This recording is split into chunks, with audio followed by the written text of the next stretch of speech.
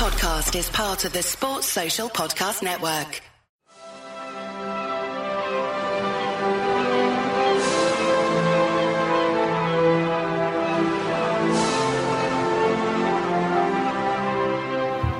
Hello and welcome to Footballistically Arsenal. I am Boyd Hilton. I'm joined by sidekick Josh.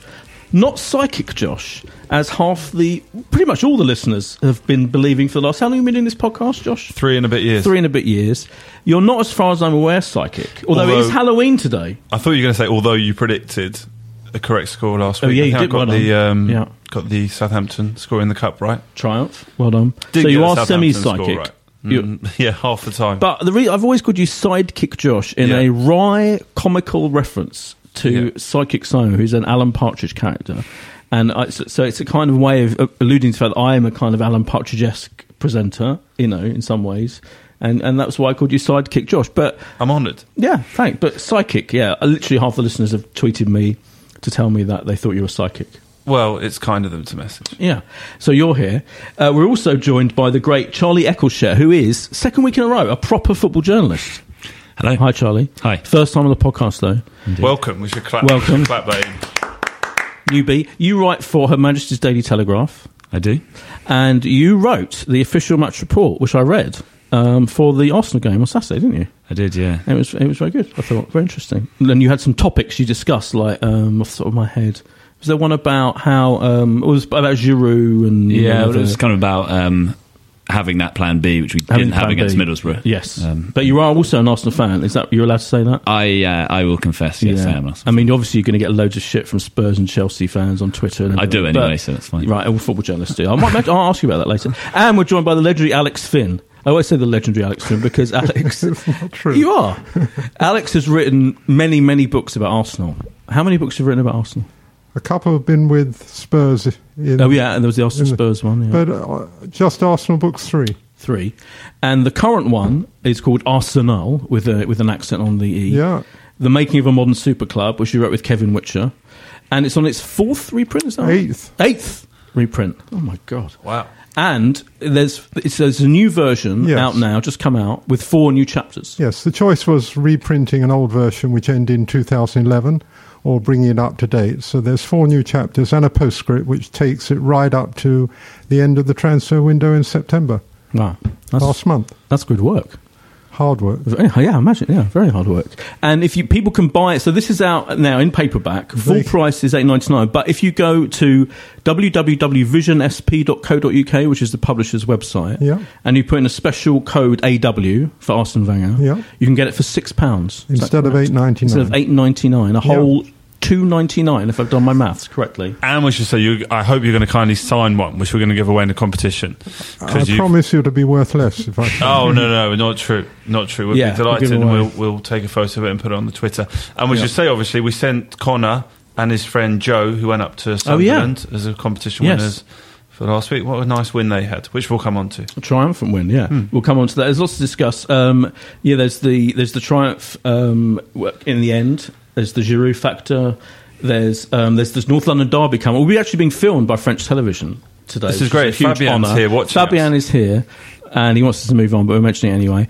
And I'm going to be interviewed afterwards about my thoughts about the North London derby. You ever been on French TV before, Boyd? Do you know what? I might have been, actually. I don't know why I say that, but in my distant memory, I think I was interviewed by French TV for some news story. I can't remember what it was. Something more showbiz. Est-ce que possible que je parle en français? Oh, here we go. Mais je parle avec un accent impeccablement anglais. Extraordinary. Charlie, how's your French? Do you know what? I can't speak a word of French, Alex. What is that? What did you I just said say? I speak with an impeccable English accent, according to Arsene Wenger. Ah, fantastic. See, Alex actually knows and has hung out with and interviewed and talked to Arsene Wenger. It's true. That's true.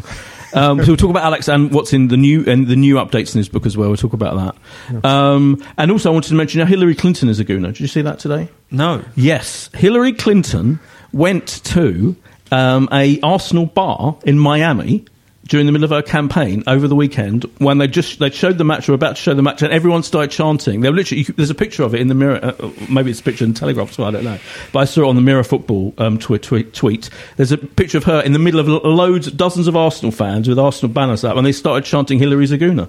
How good is that? That's incredible. Yeah. Is that going to sway it, do you think? I think it could do. And it needs to be swayed, because right now she's getting loads of shit about this whole, email thing and everything. And so she needs all the help she can get. So all Arsenal fans in America, I think, any listening now should vote for her. We do get listeners in America. We do. Every week. Yeah. And in fact, sometimes, because this podcast usually goes up at like 10, 11 p.m. on the evening, sometimes it seems to be the first feedback we get is from the American listeners who are sort of 5-8 hours behind. So American listeners, I say you should vote for Hillary. Obviously, I think all Arsenal fans would vote for Hillary because they're not idiots and they're not going to vote for Donald Trump, who I'm guessing is a Chelsea fan.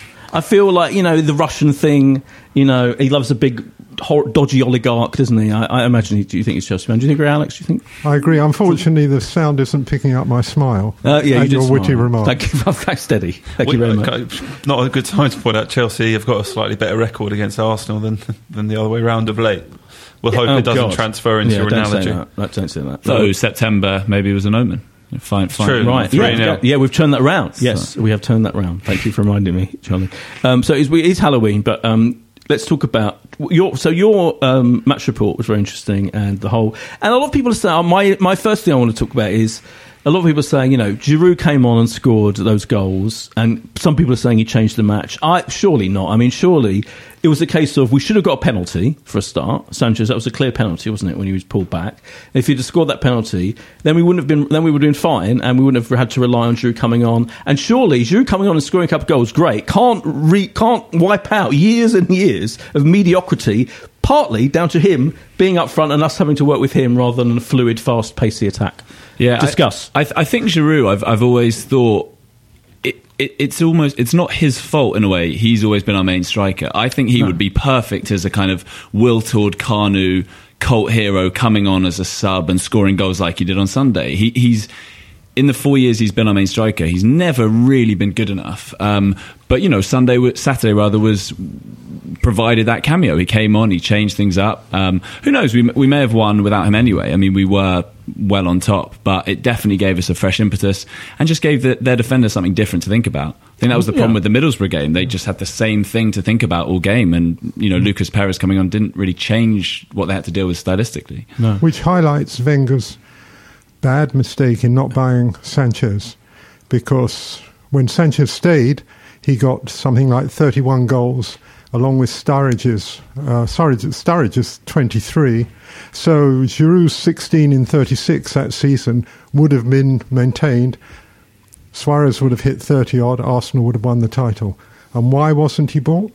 Because Wenger was very obstinate on this particular deal. Mm. The only thing there, we might not have got Ozil had we signed Suarez that summer. So we would have won the league with Suarez, though, wouldn't we? Even if we hadn't have got Ozil. Who knows? I like the fact you brought up the Suarez thing, because that's still controversy rages about that thing. But some people say, agree with you, but others say that it's a complete myth that us bidding that £1 over the release clause was a red herring, and that they were never going to sell to anyway. Because didn't their chief exec he said we would never have sold him anyway, no matter what. He said, "What are they smoking over there?" Right, what are they smoking over there? That's right. Opinion is that if Arsenal had offered 50 million, they'd have got him. Really? And Wenger was told by people who should have forced the issue, if you really want him, spend 50 million, and Wenger refused to go more than 40 and £1. Wow. Yeah, I mean, I think that's probably happened quite a lot over the years, isn't it? That he hasn't quite bid enough money to get the really, really big players. Well, Higuain was another one. Higuain, yeah. Exactly, that was earlier in the same season. In more positive news, we went top of the table on Saturday. Yeah, we did. We, Boyd, briefly, before Man City scored a hatful at West Brom. Yeah. And, I mean, Giroud last year, obviously, you've gone on about how Theo Walcott was so brilliant at the start of last season when he was up front, and he played so well at Leicester, and that big victory. Always play best football without Giroud. But when Giroud came back in the set, he scored goals, and maybe some, break. He's got a point to prove, because he's definitely not been forgotten about being out injured, but he's come back in the team, and to score 2 goals with your first 2 touches is exceptional. And it felt like the team, that surely gives the team a lift to know that he's the option coming off the bench, because the last couple of weeks there hasn't been that, as Charlie was saying. I think that's fine. I think it would be great as super sub. I think we need him as our... I worry, my main worry is that cameo, which helped us win the game, blah, blah, blah, I think we would have won the game anyway. I worry that Wenger's going to completely forget the last few years where we've been playing pretty mediocre football, very predictable, lumbering football. And it's not completely his fault, but when you do have him on his own up front, you do play in a certain way to his strengths. Whereas now, in this season, without him, we've been fluid, we've played our best football for years. And you can't just forget that in one game because we weren't scoring and then he came on and scored 2 goals. And I really, really worry that we're going to suddenly revert to that. And it's not good enough. I don't think our team is good enough with him as our lone striker up front. I'll be interested to hear Charlie's view, but I don't think we're going to suddenly revert to this Giroud being the first option. I think not. Suarez has... Not Suarez. Sanchez. Sanchez has Sanchez, done so Suarez. Much. It's easy to... Easy. Initially, then you corrected yourself, to be fair. I was about to correct you, and then you corrected yourself, Alex. Oh, right. Sanchez has done enough in the first 10 weeks of the season to undoubtedly show that, that has been a strong... very good option for Arsenal to have this season.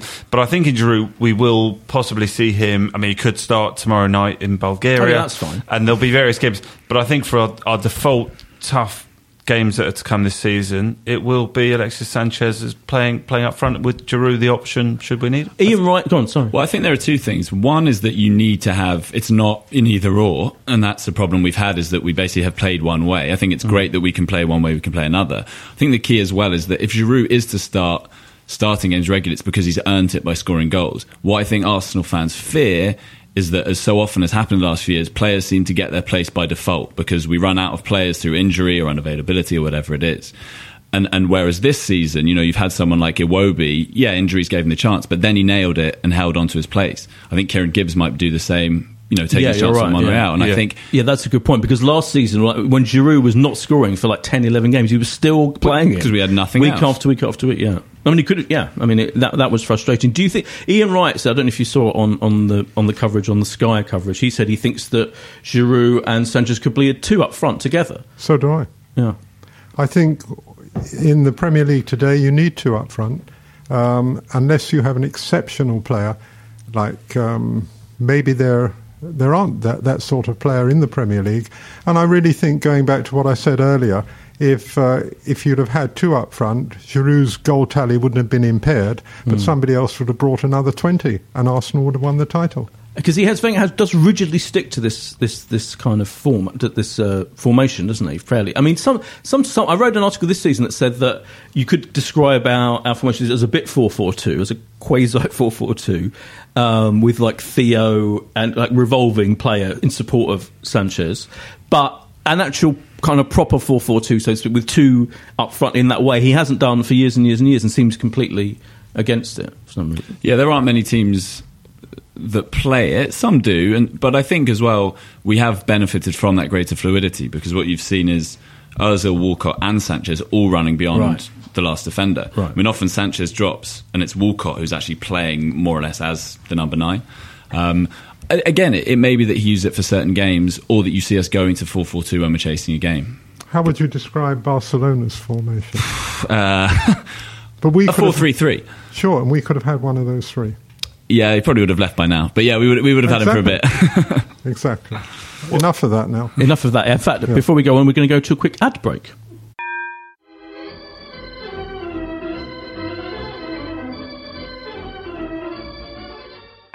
And we're back. The game apart from anything, the game we did go top. We played well. What are you going to say, Josh? Well, I was only going to say, open-mouthed about to interrupt, because I've always found it so funny. Wenger talks about mental strength, even when there has definitely been games where we seem to have not shown mental strength. He talks about it so much. I'll be interested to hear what Alex thinks about that, because actually Saturday was an example where we've been so in control of the game out of nowhere. It's 1-1, and it sort of brings back these memories of games we've thrown away and not killed off. But then we were absolutely brilliant for 25 minutes, and it did show that mental strength, maybe. I'm not sure it shows mental strength. I think it epitomises what he believes in, that if you pick the right players and you give them confidence, they'll do you proud. And that's what's happened. Arsenal have played very well because the players have had confidence, and there's been no real threat to their position other than them believing that they've got to live up to the performances that Wenger thinks they're capable of. In terms of mental strength, Arsenal have always lacked it since in terms of the best mental strength was obviously Vieira, and then previously the defence he inherited. But he's gone away from that, and he's gone away from that for wrong reasons, I think. But do you not think... People seem to be agreeing, I don't know what you think, Charlie, about this year's team being a bit more sturdy. There is a bit more about them. We don't look vulnerable and that we're going to roll over. Yeah, I think the key thing about this year's team is for the first time in years, every position is covered twice. Yeah, that's true. Yeah. And that's the important thing. And maybe that gives you the confidence and the way that they're playing with such fluidity. But mental strength, it's not there. Talking about covering, I noticed the other day after the Cup game against Southampton, we'd played 3 different goalies in 3 successive games. Yeah. Which I thought was incredible. And I looked at, I thought that's exciting. I wonder when the last time that happened. And then realised it was a month before when Arsenal did that in Nottingham Forest. And the Still impressive, though. The league game. Talk about mental strength. Maybe players like Xhaka and El Neni, maybe those kind of stronger, tougher players. They're kind of stronger and tougher, aren't they, in terms of... I think Xhaka has real bite about him. He reminds me of Manu Petit. He's got a bit of nastiness to him, sometimes too much. I think Kostafi's a big one. By all accounts, he's come into that dressing room. He's very direct. He tells it like it is. He was funny talking about Mesut Ozil recently. Wenger said that Ozil scores what he wants in training, and Kostafi, very matter-of-factly, said, no, he doesn't. And so he looks like a big one there, as does Xhaka. Coquelin as well. For the first time, we do have the option of playing with 2 quite tough central midfielders. It also makes you think, doesn't it? Wilshere is out on loan, but we're not really thinking that we're any lack of depth. Even Ramsey coming back is like... midfield is... We've got an embarrassment, really. Yeah, midfield is players that we can... He has piled up the midfield, hasn't he? Possibly, some would say, the expense of up front, for example, where, Possibly. I still feel we're slightly... because if Sanchez gets injured, I think, it could all go horribly wrong. And we missed Theo, surely, on Saturday. I'm banging the table on my Theo point. He's absolutely key to that formation. You saw against PSG, without Theo away, and Alexis played as the 9, and because he dropped so deep, with no one to run him behind, it was so easy for them to defend. And that was actually my big fear on Saturday, that the same thing would happen. As it turned out, Sunderland was so inept that it didn't matter so much. We've also got Danny Welbeck to come back, who's kind of a forgotten man, but I think he's a great option to have as an alternative, or possibly even a starter, as he did towards the end of last season. Yeah, completely. Yeah, he was in good form, Danny Welbeck, before he got... Do you think, Alex, as we'll talk about your book in a sec, but do you think, as you said, the squad is stronger than it's been for a long, long time? It's, in living memory, we've got a kind of handful of massive stars that are kind of, like the Ozils and the Alexises are playing really well most of the time. Do you think, like, now we actually are in a position to compete as we should be with the other elite clubs, with our rivals? Up to a point. I just worry that when it gets to the level that you're suggesting we should compete at, that Arsenal lack the leadership qualities, they lack the mental strength. They've got the ability, but will the players always perform to that? And I don't think Wenger is the man in this way that the Premier League has changed with the managers who've come in. I think he's still, one step forward, 2 behind, and they're making 3 steps forward. But when you look at the other managers like Pep Guardiola, Jose has been a complete, as we speak, is a complete disaster and seems to be like blowing up in the same way they took him like 2 or 3 years to do at previous clubs with Man United. And you might have assumed, he's right now a much better manager on paper than Arsene Wenger, and he's achieved championships in recent years. But maybe this current season is proving that not to be the case. Well, it's the biggest surprise to me is what's happened to Manchester United and the way that he's performed. Yet, I think there are managers who have come to terms with what's required in the Premier League, and I don't think Arsene has yet, if we're talking about winning titles and winning championship leagues. What is the thing that he hasn't come to terms with? In what sense? Well, realpolitik. I think he's got a lead, and I don't think he is. I think his great strength is he does.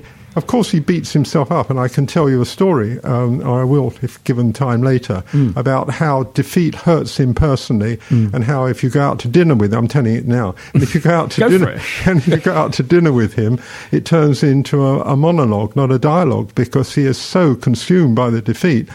So what does he do? Tomorrow is another day to chat with David Dean, or borrow Primorac, but nobody challenges him. And he himself admits that I don't have a monopoly on the truth. But these other great managers, we're talking about Guardiola and Conte and Klopp. Mourinho and Klopp. Yeah. All of these people have people who they surround themselves with people of quality who will challenge them, and that's Wenger's greatest fault, I think. I'd be interested, Alex, your view, because some people have suggested if Arsenal were to win the title this season, then that'd be a wonderful moment for Wenger to step down. But then the other argument has been actually it might inspire him that he's still got it, that he can still take a team to the top, and therefore he should stay. Just from knowing him in the way you do and having written such about him, which do you think is the more likely? Well, I'll tell you his day. His day is he's on a big gated residence now. He moved 200 yards down the road from the family home in Totteridge to a gated residence beloved of his players. But there's been marital problems, so he's rambling around in this house on his own. And the way he spends his time, he gets up in the morning, 6:30, he goes to the gym, he goes for a workout, and then he puts on the most important piece of equipment, his stopwatch. And he rushes over to the training ground, and that's his day.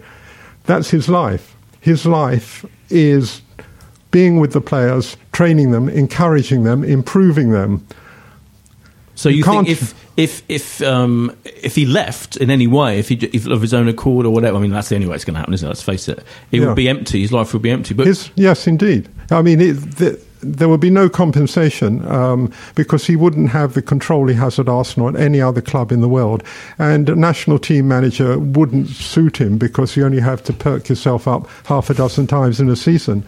So, he would be bereft if he wasn't managing Arsenal. Charlie, do you recognise that kind of a version of Wenger? Because you must see him in press conferences and... Yeah, by all accounts, he's totally consumed by it, and he spends his life, as Alex says, training and living for it and watching watching match after match on his huge satellite from all over the world. But I think to some extent that's true of all football managers now. You hear about the young guys like Pochettino and Eddie Howe, and they're getting up super early and working around the clock. Pep Guardiola is complete obsessive as well. I think that's the nature of it, and maybe it will. Yeah, as you say, the problem is, are the club ever going to stay? And do you think it's true that he doesn't have people around him that are kind of criticising him or just pointing out things, questioning him, whereas those other kind of super managers maybe do? At that point might be key, mightn't it? Definitely. By all accounts, he's fairly autocratic at Arsenal. He does what he wants. He's been there for so long. He's so trusted. There's no one really telling him no. And I think that's been the case for a while now. I once asked Peter Hill-Wood, have you ever known David Dean to disagree with Arsene? And he shot back, never. So David Dean is considered the one who, in the glory days, was not challenging, but at least kind of saying, "Why don't we buy this player?" for example, or no. David didn't challenge him, but David was an asset that they greatly, greatly miss. Between the two of them, they bought 9 out of the 11 Invincibles. The only 2 that came through were the people who came through from the youth side. So he is greatly missed. He did what Arsene described. David does my dirty work for me, because David loved the negotiation and he prided himself on as being a very strong salesman. And between the two of them, they built great teams. So he is missed. And this is what perplexes me, that I've said to David, Arsene is the master of all he surveys. Why hasn't he asked you to come back? Because we know he needs your help in the transfer market. Dick Law's a very good conduit, but 3 heads in this case would certainly be better than 2. And Arsene doesn't have the time that he used to have. Why has he never asked you to come back? And David said, well, it's never come up, the subject. But do you think it's maybe because like the Stan Kroenke, Ivan Gazidis era, or that, that kind of... those people in power wouldn't want him back because they're doing... But it doesn't matter. If Arsene wants him back, he'd come back. Right. That's what I believe, and I find it absolutely... Well, if David had been back, we would have had situations like, don't worry about, the 50 million. I'll go to the board about that. Don't worry about Alonso.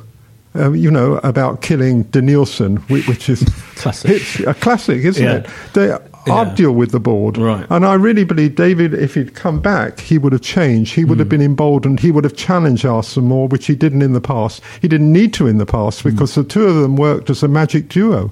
In your book, so in the new stuff in your book, have you talked about, I mean, obviously we've just been through the whole 20-year kind of celebration, commemoration. There were some interesting interviews with him, and there was the AGM tribute to him and everything. Do you touch upon that, and that, how it's changed now from the glory, I call it the glory days when we were winning championships basically, to now, and why and how that all changed? No. Oh, okay. Good. I'm glad I asked that question. No, but what we do is to try and... What do you do? Try and take you inside the way that Arsene works. Right. And the way that he lives. For example, David is a great fan of the theatre. He can't drag Arsene to the theatre. He says the best car to buy is, if you can afford it, is Arsene's second-hand Merc or Lexus, because it doesn't go anywhere. So are those two still good friends then? They socialise? They talk twice a week. They see each other probably once a week. You can imagine what they talk about. They may well talk about the American election because Arsene's interested in politics. Yeah. But first and foremost, they'll spend 2 hours on the team. But if David was in there, I just really think that he would challenge him more these days. And that's what Arsene needs above all. So I've been told... Oh, here we go. That there's a 2-year deal on the table, ready for him to sign. Right. And it's not impossible, were results to go very well over the next couple of weeks, that it could be signed. So I think we might have some news sooner than we think. Oh, wow. I don't think this is going to drag. And he's not the sort of man that is going to let it go towards the end of the season. Because I think, can you imagine the pressure on those players? If he got to April and he said, I'm leaving, and there were 3 games to go of the campaign, and those players had to deal with the pressure going, this is his last 3 games at Arsenal Football Club. I don't think that's the way to do it. So either I think we'll know very soon whether he is going to stay, or that I think more likely that he's signing a 2-year extension. That's what I've been told. But we did have that situation in 2014 where it felt like that. Yeah, that whole FA Cup final felt almost like a Wenger playoff. And that but it feels on different terms. And if we'd have lost, he probably would have... Well, he said that, hasn't he? He said, in fact, in one of the press conferences, that if we had lost, he would definitely have thought Well, about David thinks if he'd have lost, he'd have gone. Right. But that would feel like a very different circumstance, because that would have been almost leaving in a degree of failure. What he decides to do now... Because we've won those FA Cups, because we've kept in the top 4 every year. Right. Of course, success is viewed... So you're saying... Right, wait a minute, let me just get this clear. You're telling me that in some point soon, in this season, where we're currently near the top, joint top on in terms of... But, it could all go horribly wrong, as it has done every year, in recent times, at some point, and we go through a bad patch and we end up not being able to compete. You're saying they're going to assume we're going to be fine, and they'll offer him a new contract before you find out... The 2-year deal has been offered. I'm very confident on that, from what I've been told. And I just think if results go well in the next couple of weeks, it could be signed. Oh, God. Charlie, I've heard that there is the deal is there for him if he wants it.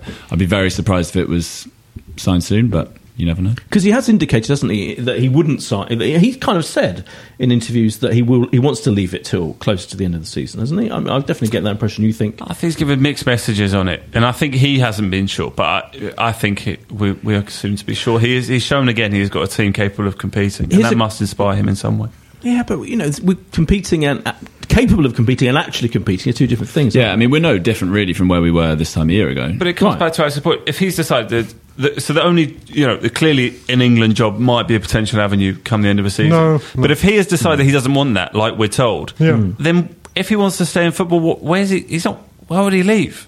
Exactly. So I think he stays. So I don't know if there's a betting market. Do you think on the leaving point though? Wouldn't it the fact that he was prepared to leave at the end of that if we hadn't won the FA Cup? That's because the criticism really got to him. Right, it was really grinding him down. Yeah. But wouldn't it grind him down again if he went through that whole thing all over again for like the 7th, 8th, 9th year in a row? Yeah, if that happened. But do people at this point in the season think that's going to happen? I really believe they don't. I really believe that if they fail this season, they'll fail gloriously, as opposed to last season where they failed abysmally. So you're confident that we will compete in terms of, we'll be up there or thereabouts? Yeah, I am. Yeah. My only worry is, as I said, the lack of leadership, the lack of mental strength, whatever he says. And I think the other coaches and the other teams, particularly Chelsea, Liverpool and Manchester City, have it, and they have it in spades. But that could be the crucial thing, couldn't it? It's also interesting to say that if we fail gloriously, that would be enough, because we did finish second last season, which is easy to forget. Obviously we didn't get close to winning the league by the end. Forgive me interrupting. We finished second because Tottenham finished third in a 2-horse race. And that's what they did. They imploded. Absolutely. But what I mean is I think fans, I'm not sure they would be satisfied by just coming close to winning the league. Maybe some would. I think I've always said that I just want us to compete properly, which we haven't done for a long time. Yeah. That's the point. I would be. I mean, and I've, and 10 years going out in the last 16. Is this going to be 10 years? Right, exactly. There's that as well. Tomorrow night could go somewhere. Yeah, I keep forgetting. I'm about to ask everyone about the North London derby. I've got a flight in about 10 hours. So where are you going? Bulgaria. Oh, well, yeah. That's what I meant. Good. That's good. I'm glad someone's going. Yes. To that game. We need to talk about that before we talk about Ludogorets and the Spurs game. And one question I wanted to ask you. Actually, I'm sure I've asked you before, but I need to ask it again because it came up again recently in that whole celebration of Wenger's 20 years. And in fact, it came up in an interview that Thierry Henry did with him on Sky. I don't know if you saw it. And he said, this has now become a thing that he says a lot, that he could not have spent more money pretty much than he did in the stadium years, in the redeveloping of the creation of the Emirates and all of that, because it was affecting Arsenal's budget. But I'm told constantly by people in the know that in fact that was totally his choice, and that actually the Arsenal, there was a totally separate deal to build the stadium and all the financing of that, and we're still paying off that debt. This whole myth that debt's paid off, it was not going to be paid off for years because it's a hugely long period of time. But separately, he could have spent more money on players and didn't need to be so tough on himself on the spending thing. And another manager, I don't know, like say if Pep or, I don't know, loads of other managers who'd been in charge of us would have asked for more money to spend on players. Well, one can refute that in several ways, but I'll choose two. Good. Firstly, Danny Fisman, the late lamented Danny Fisman, said to him more or less jokingly over a dinner, asked him, what would you do if I gave you 100 million? It's during the period you're talking about. Yeah. And Arsenal said, I'd give it to you straight back. And secondly, Arsenal last made a loss in 2002. It's a nonsense. We hear all this. They didn't have the money when the stadium was first built. They had the money. He chose not to. Yeah. It really annoys me, that myth, because it's like, why is it? I just feel he's got to stop saying it, because I don't like the fact that he's basically lying to us. He knows that he cocked it up, I think. He knows that. Well, he chose to go for young players and potential because he knew that would please the board. Right. That they would qualify perhaps for the Champions League. That was the be-all and end-all. He himself, he said the first trophy is finishing fourth. It's a nonsense. Right. And Arsenal should never be in that league. Arsenal should always be going to win the Premier League and the Champions League. And it upsets me when people trot out this thing that they didn't have the money because they had the money. He just chose not to spend it. Do you think I'm being unfair, Charlie, on that? Well, it's difficult to say, but all I would say is that in let's say 2000, people forget that Wenger did used to spend quite a lot of money with Arsenal. Like the 2001 and 97, so the summers before we won those titles, he did spend quite a lot. Clearly he was very preoccupied with the stadium. Whether he should have been or not, obviously that's up for debate. It's a fair point, but the main point is that profit was prioritised before prizes. And in order to make profit, they did two things. They sold property and they sold players. And that's the only way they made a profit. They were never a net transfer spender until the last 3 years. So up to the last 3 years, until they bought Ozil, they had I meant a deficit in terms of transfer spending. They were net income earners from transfers.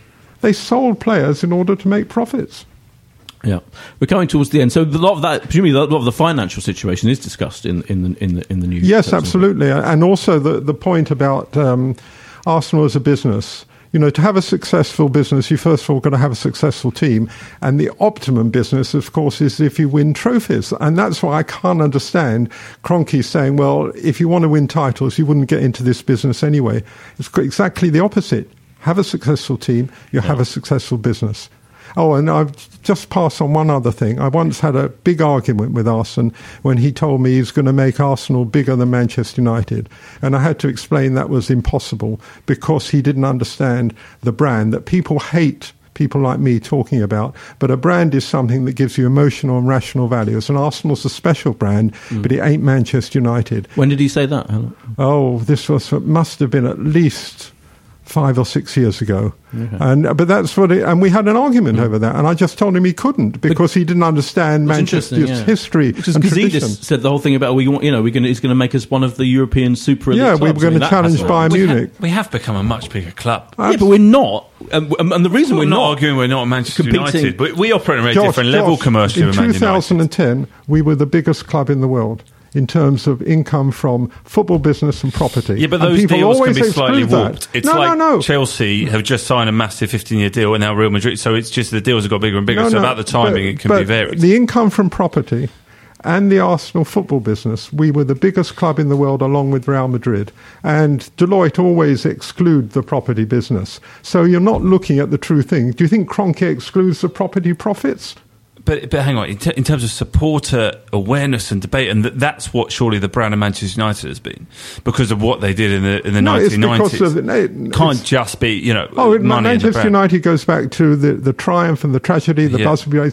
But Arsenal equally, have this reputation from Chapman and then the Graham years, different types of player, and now the Wenger years. So they are a very strong brand, but they are underperforming as a brand, I would argue, whilst Manchester United are having fallow years, and because of their strength in terms of history and tradition, they can afford that. Manchester United's turnover this year is still 200 million more than Arsenal's. But I don't think Manchester United, as I look at them now, are particularly aspirational. They are a club obsessed with being big names. You look at the rhetoric when they signed Pogba for 90 million. It wasn't Pogba's a great midfielder who will improve us in this way on the pitch. It was he's a massive name. It shows United are a huge club.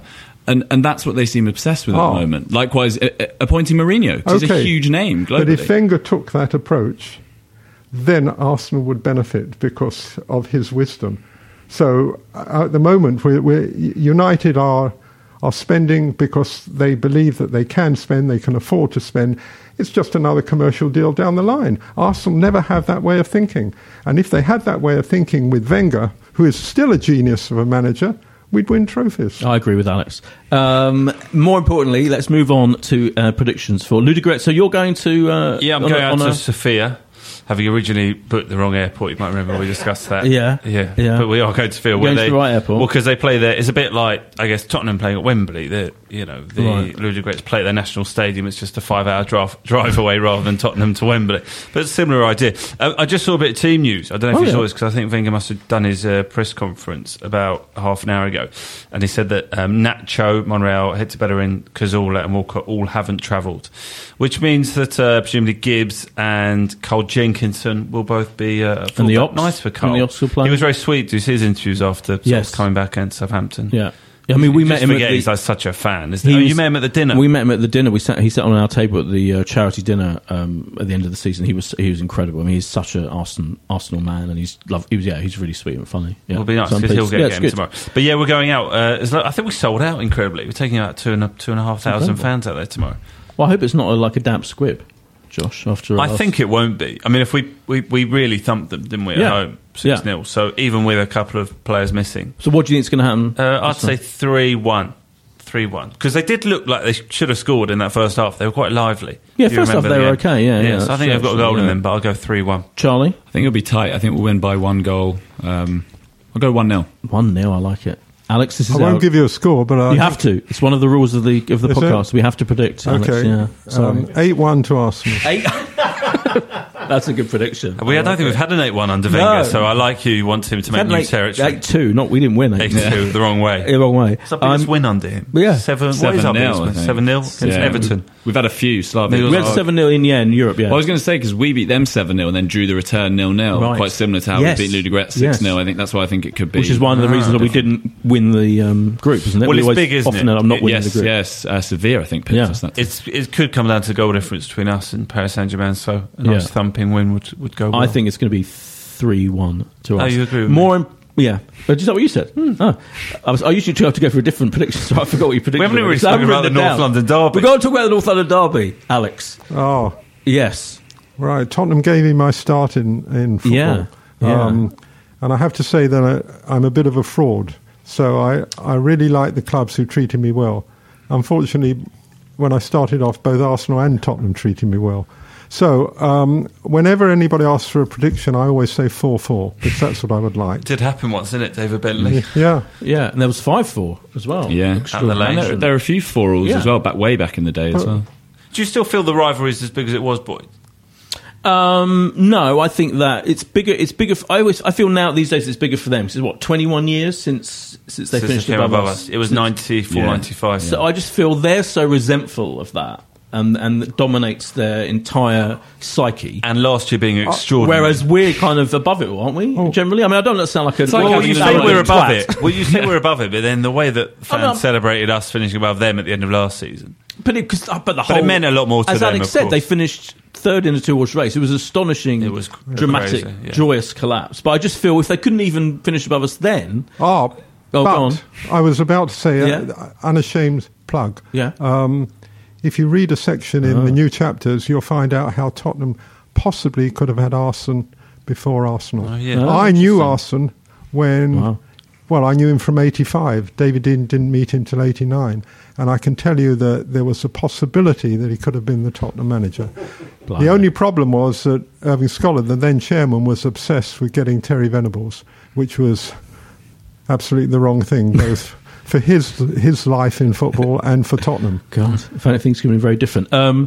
So what have you actually predicted Spurs? I mean, by the way, what I was going to say was I'm still going to be really tense, obviously, and like, what time is it? 12, 12 very early, 12 noon kickoff. Is that so that no one drinks? Absolutely, yeah. And I'm playing football before, so it's going to be a real rush. It's quite inconvenient. Are you covering the game professionally? I'm not. No, I'll be there as a fan. That'll be fine. You'll be there, Boyd? Of course. Yeah, because you're potentially going to be away for this podcast, which you said, but you heroically made it. I'm heroically here. I was going to be in New York, but I didn't go to New York in the end. Anyway, what do you think is going to happen? I'm going to you first. So are you going for a 4-all officially? Absolutely. Excellent. Charlie? If Cazorla plays, we'll win. Oh, is he coming back to fitness? Well, he could be. I mean, the last time an Arsenal player passed the fitness test must have been about a decade ago. But, good point. Yeah. If he plays, then we'll win by a goal. If he doesn't, 1-1. 1-0, yeah. Josh? Well, certainly Bellerin should be back by the weekend from the comments. I'm just looking over from what Arsene has said. I think Theo will be back. It looks like they're all possibilities. I don't think any of them look too serious. And Bellerin I didn't actually know anything about, but he had apparently a kick in training at the end of training. I think from what it sounds like, Bellerin's a little bit of a rest. I think he'd be playing if it was a more important game, essentially. And also Jenkinson would just get really excited to get the game, won't he? Might as well let him. Yeah. What do I think? I think it might be 1-1. 1-1. I'm going to go. Defensively, they've been great this season. So I don't think we're going to. I mean, you hope we'll have a first half like we had against, Chelsea or Man United last season. One of those incredible blistering 45 minutes. But I'm not quite sure we've got it against Spurs. I'm going to go for 1-0. 1-0 to us. Yeah. To the Arsenal. Just the oldest hopeful. Let's remind everyone. So Arsenal, The Making of a Modern Super Club by Alex Finn and Kevin Witcher is out now, fully updated. Yeah. And www.visionsp.co.uk, and if you enter the code AW, you get it for £6. Yeah. Thanks. And we're going to get one signed now, and we'll do a competition on Twitter. Right, you set the question on Twitter, because obviously you can't think of one now. Yes, well, so what was the first word on page 209? For anyone, no, I'm joking. We won't do that. We'll think of something. We'll put it on the Twitter. So make sure you have a look. What should the question be? You think of one now, then? I can think of one. Oh, go on, Alex. Yeah, you should absolutely. You should do the question. So which club did Arsene Wenger manage before Monaco? But I want it to be a question that you can't just look up on the internet. Oh yeah, that's a good point. It's got to be a bit harder. Yeah, it's got to be a random question no one can look up. We'll come up with something. Clearly not able to do it right now. No. What does Wenger do on the veranda at home? When he... Okay, this is great. I love this. This is great. He just shoots hoops. Oh, because you've given us the answer. I know that would have been a good question. I didn't want you to use it. Yeah, sorry about that. No, that's good. He's got a basketball hoop. Yeah. Oh.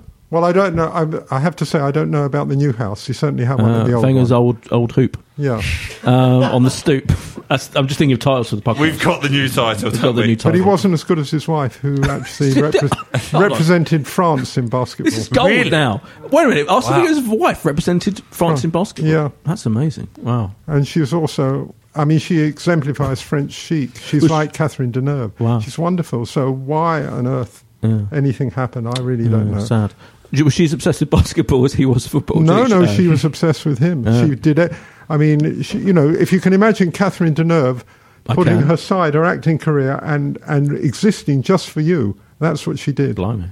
Wow. That's what a fascinating note to end on. Thanks, Charlie. Pleasure. Read Charlie in the Telegraph, and thanks, Josh. A pleasure. Good luck in Ludogorets. Monday, post Ludogorets, and post Spurs. Hopefully 2 wins. Hopefully. Thanks. Bye. Bye.